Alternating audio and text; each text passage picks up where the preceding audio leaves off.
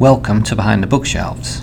My name is Richard Davis, and this Abe Books podcast is dedicated to telling the stories behind books and the people who love them. Today it's just me, and I'm talking about buying used books.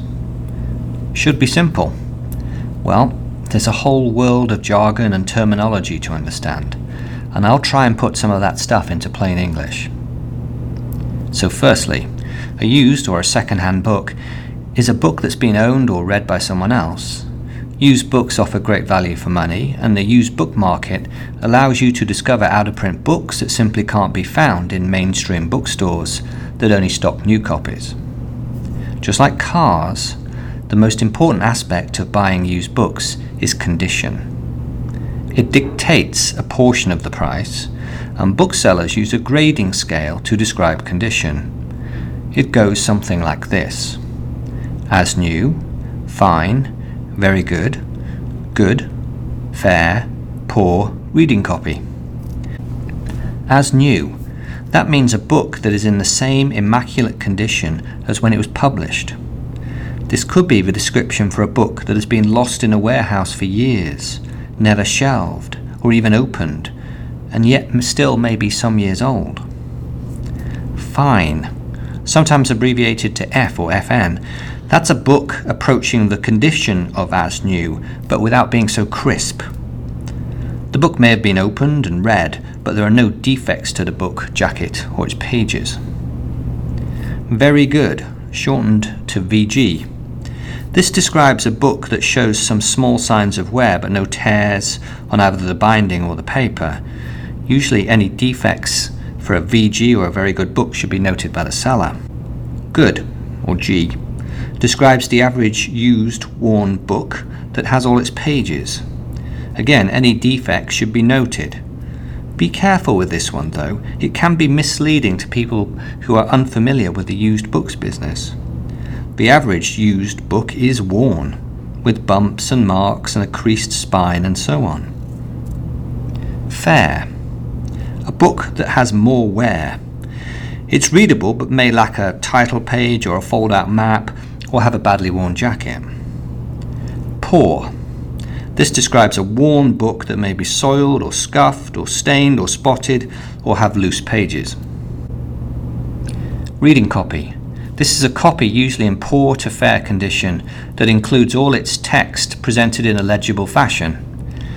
The copy is fine to read but nothing more.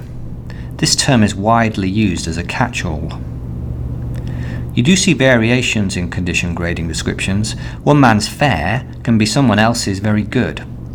Some sellers will say near fine or add a few plus signs to the grading. When you have a book with a dust jacket, then a good bookseller will apply a grading to the jacket too. For collectors, jackets are really important. They are protective coverings but treasured for their artwork.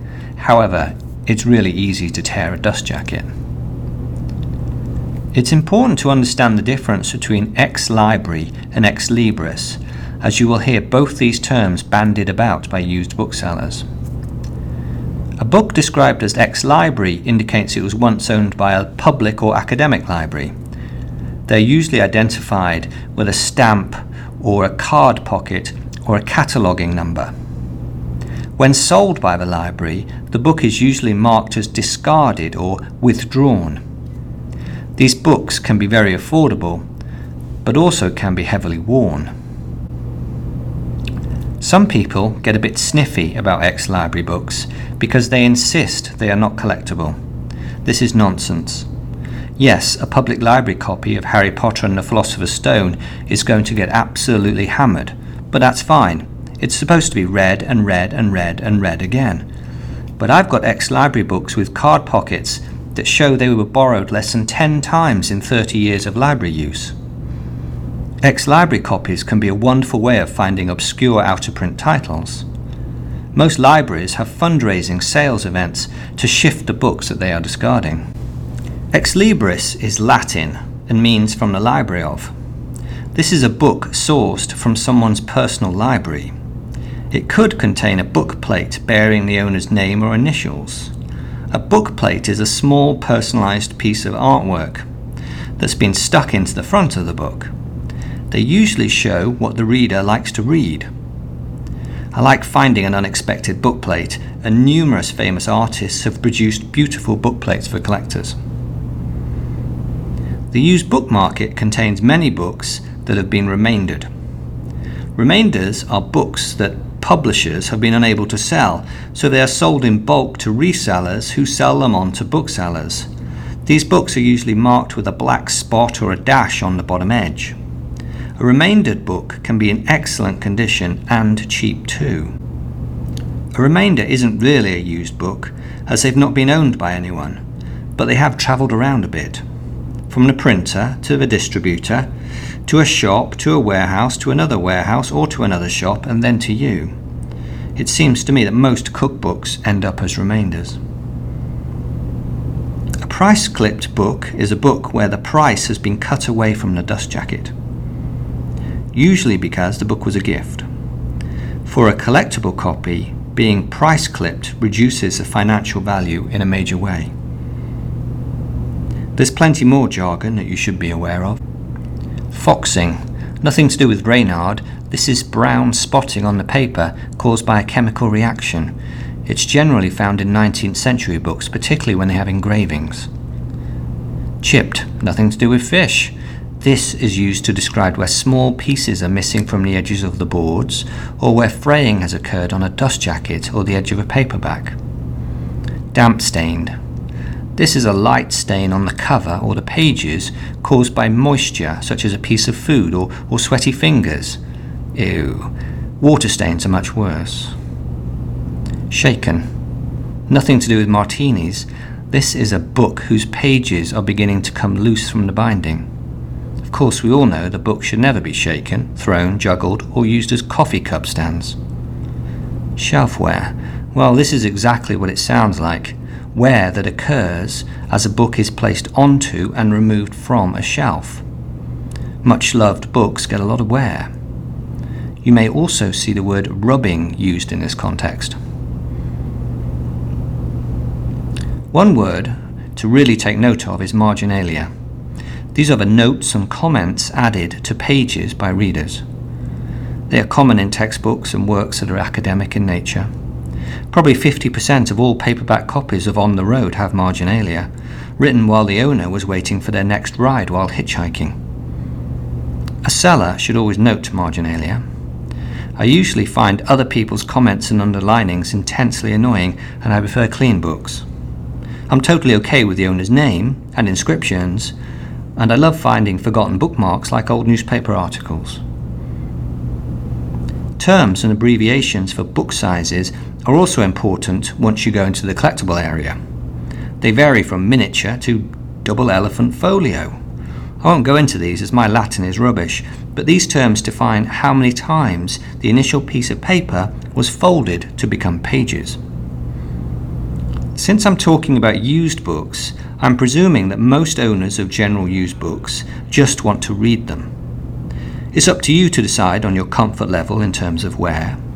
Some people are very strict. Only hardcovers with complete dust jackets in fine condition. But some people just want a pile of paperbacks to plough through and want their books to be just not falling apart. Now we should talk about price. As well as condition, price is dictated by scarcity. John Grisham's and Nora Roberts and James Patterson's are printed in huge quantities, so there are large numbers to be found on the used book market. Inevitably, they are cheap. Once a title goes out of print and copies become scarce, then prices are eventually going to rise.